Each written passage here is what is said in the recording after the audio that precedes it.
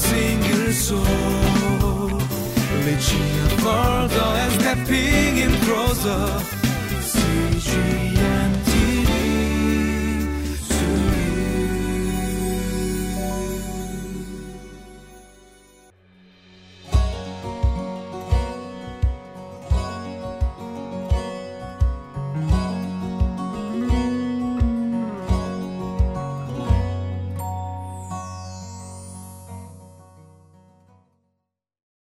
Hello, I'm John Smizer. It's good to be with you again today as we're looking at John 13.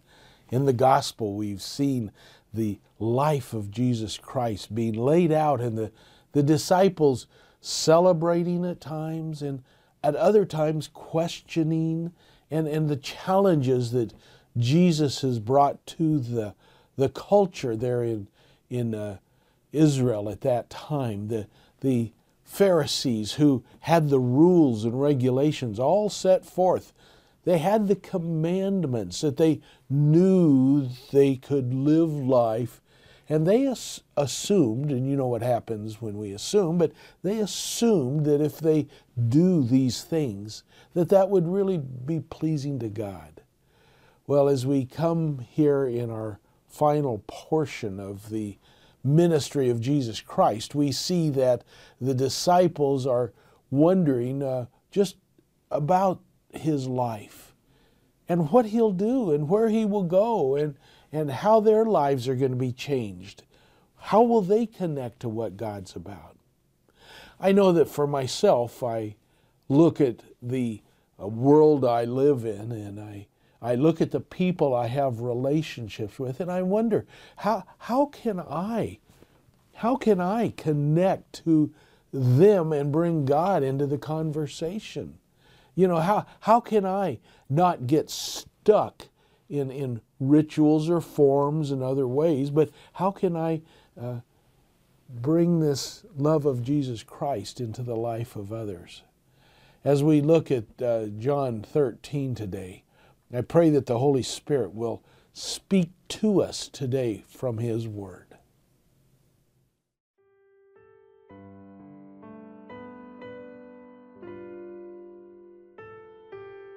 John chapter 13, verses 31 through 38. When he was gone, Jesus said, "Now the Son of Man is glorified, and God is glorified in him. If God is glorified in him, God will glorify the Son in himself and will glorify him at once. My children, I will be with you only a little longer. You will look for me, and just as I told the Jews, so I tell you now. Where I am going, you cannot come. A new command I give you, love one another as I have loved you. So you must love one another. By this, everyone will know that you are my disciples if you love one another." Simon Peter asked him, "Lord, where are you going?" Jesus replied, "Where I am going, you cannot follow now, but you will follow later." Peter asked, "Lord, why can't I follow you now? I will lay down my life for you." Then Jesus answered, "Will you really lay down your life for me? Very truly, I tell you, before the rooster crows, you will disown me 3 times.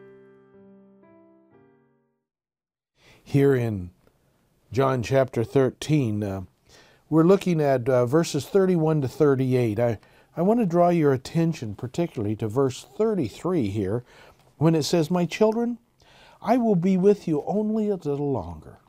Well, Jesus knows his time is getting close, and he knows that it's about obedience to his heavenly Father, and that he's not going to continue to be with them all of the time. And he goes on, "You will look for me, and just as I told the Jews, so I tell you, where I am going, you can't come." And that's a problem.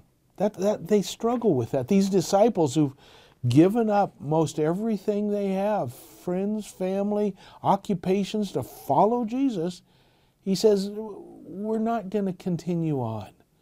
We're going to be done here for a while because you can't come where I'm going. But then over here in verse 36, Simon Peter says, "Lord, where are you going?" And Jesus replied, "Where I am going, you cannot follow now, but you will follow later." In this way, Jesus Christ was talking about His trial, crucifixion, and resurrection. That this wasn't something that these disciples could go with right now. But in life, there was a time just in the future, not too far away, not many years, that Peter and others of the disciples, they would feel the same rejection by the world. They would feel the same persecution, and they will realize the same death. And in that death, that threshold from life into what we call death, is truly a different thing, because it's going to be from this life and the struggles of it through the threshold into eternity life. That eternal life that Jesus Christ came to give His disciples, they in the future would go there. But while they're still here, He says, I want to give you something special. Verse 34, it says, "A new commandment I give you, love one another." Now, it's a wonderful thing, a new commandment, but I thought that was already in Scripture. Well, Matthew talks about it at a point in chapter 5. It says, "You have heard, love your neighbor and hate your enemy." Well, you see, that's how the law had set up, that you don't have to love your neighbor. You just don't lie or cheat or kill them. You just ignore your neighbor. But here's the new part of the commandment, that Jesus said, "Love one another. As I have loved you, so you must love one another." I have neighbors that they're a challenge. They're a challenge. I don't know if you've got any neighbors like this, but they're loud.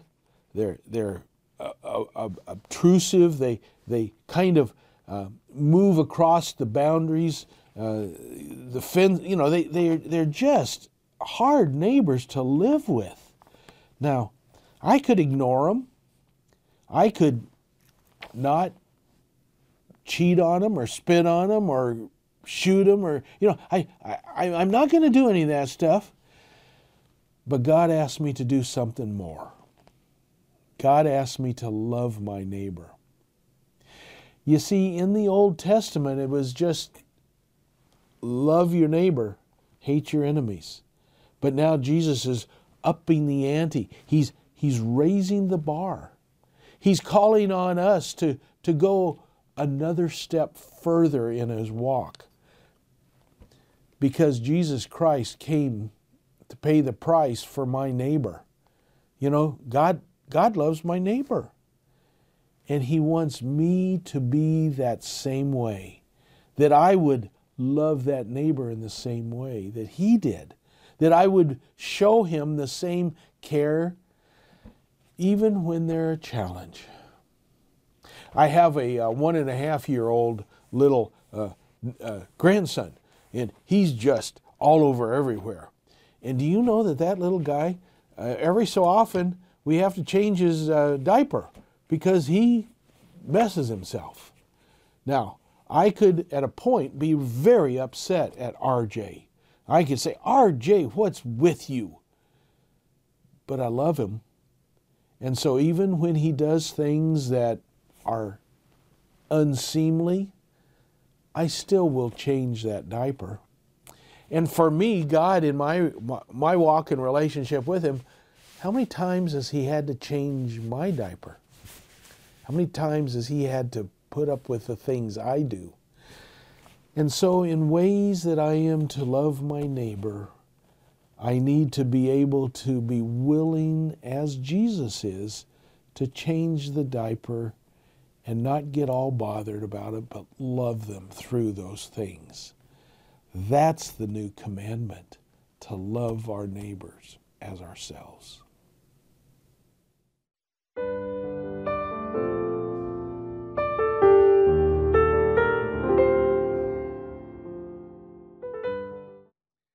I feel like today's passage of Scripture is, and of course you know, it's building on the things that we have spoken of earlier, the things we have read and learned about.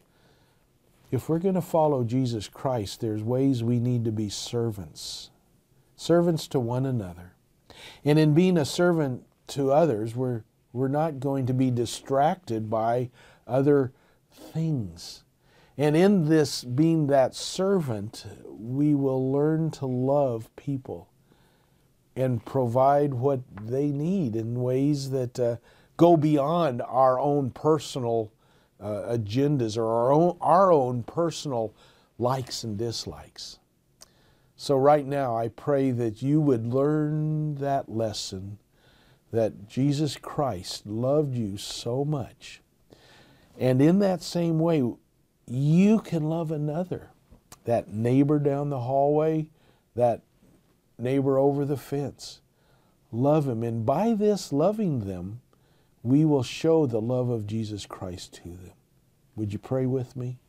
Lord God, we thank you that in no way did you throw us out and curse us or damn us because of the failure, the faults, the sin in our life. No, you were willing to come and forgive by your action, by dying and paying the price, this very sin that separated us from you. But now, because of the work you have done, you've drawn us closer.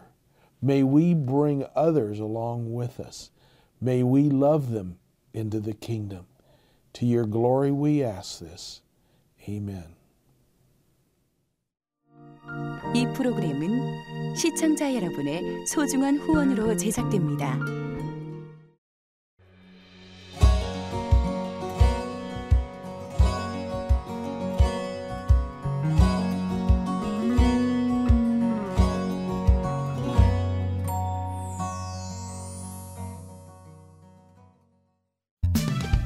For a single soul, reaching further and stepping in closer.